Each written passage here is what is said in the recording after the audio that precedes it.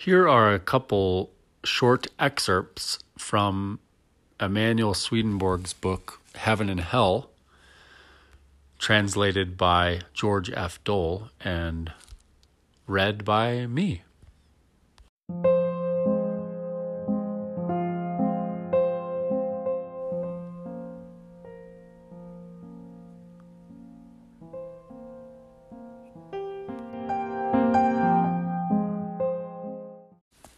Talking with spirits is rarely allowed nowadays, though, because it is dangerous. The spirits then actually know that they are with us, which otherwise they would not, and evil spirits by nature harbor a murderous hatred for us and crave nothing less than our total destruction, body and soul. This is what actually goes on in people who regularly lose themselves in delusions, even to the point that they lose touch with the pleasures appropriate to their natural person. There are some people who lead solitary lives who sometimes hear spirits talking with them without risk. But the Lord keeps these spirits a little space away so that they do not know they are with these individuals. Most spirits, you see, are not aware that there is any other world than the one they are living in, or therefore that there are people anywhere else. So we are not allowed to talk back to them, since if we did, they would know. People who are constantly thinking about religious matters, so wrapped up in them that they practically see them within themselves, also begin to hear spirits talking with them. This is because when we voluntarily get wrapped up in religious matters, no matter what kind, without the interruption of various useful activities in the external world, these matters enter into us very deeply and take substance there so that they occupy our whole spirit, move into the spiritual world, and affect spirits there. However, people like this are visionaries or fanatics, and no matter what spirit they hear, they believe it is the Holy Spirit, even though the spirits they hear are fanatical. Spirits like this see false things as true, and because they see them as true, they convince themselves and also convince the people into whom they flow. Further, since spirits like this who command obedience have also begun to urge people to do evil things, they have gradually been moved away. Fanatical spirits can be differentiated from other spirits by the fact that they believe they are the Holy Spirit and that what they are saying is divine. They do not harm those into whom they flow because those people offer them divine worship.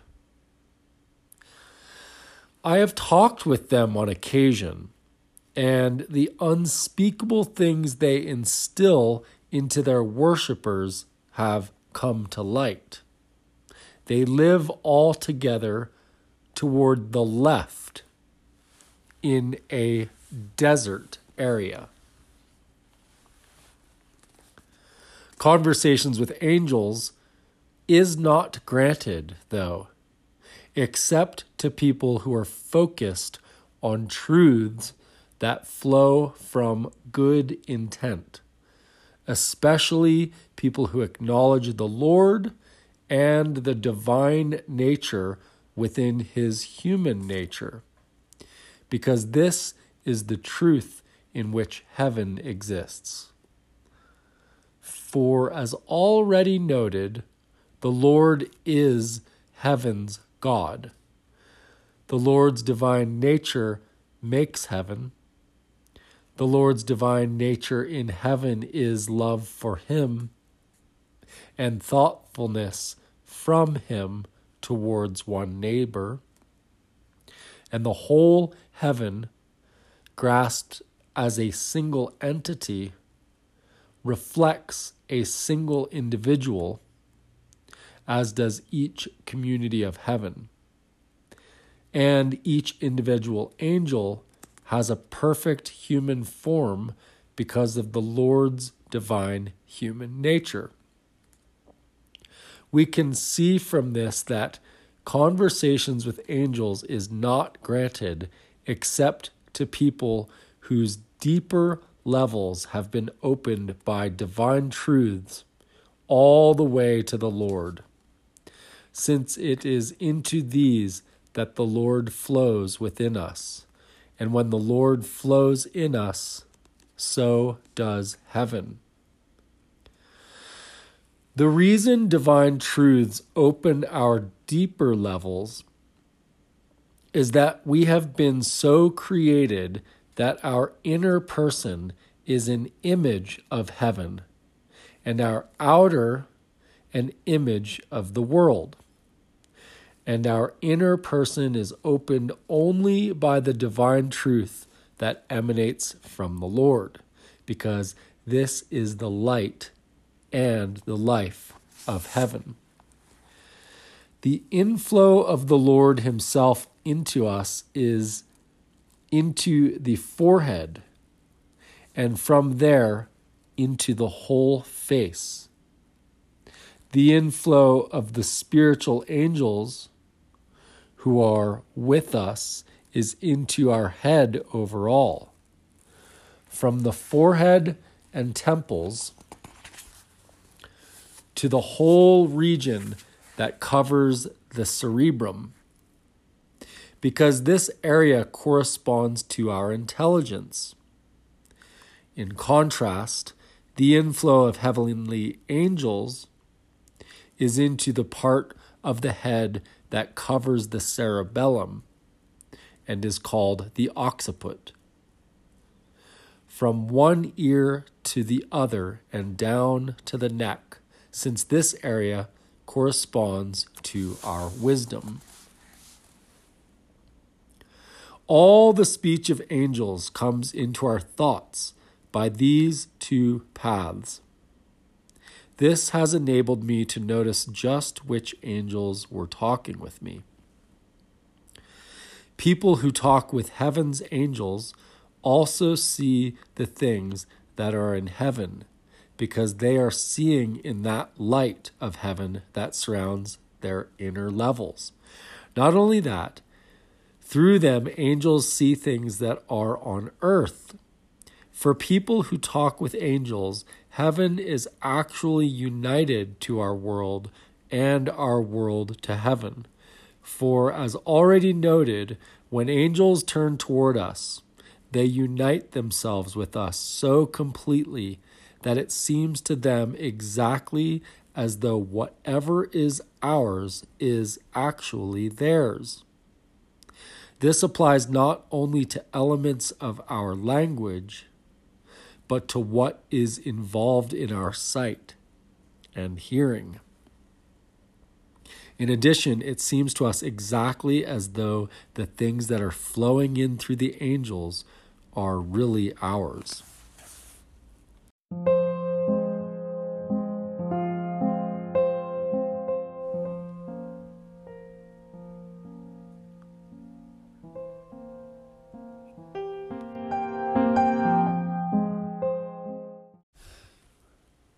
The earliest humans on our planet enjoyed this kind of union with heaven's angels, which is why their times are called the Golden Age, because they acknowledged the divine in human form and therefore were acknowledging the Lord. They talked with heaven's angels as they did with members of their own family, And heaven's angels talked with them in the same way. And in them, heaven and this world were a single whole. But after those times, people moved step by step away from heaven by loving themselves more than the Lord, and the whole world more than heaven. So they began to feel the pleasures of self-love and love of the world separately from the pleasures of heaven, ultimately to the point where they did not know there was any other kind of pleasure. Then their deeper levels were closed, the levels that opened into heaven, while their outer levels were open to the world.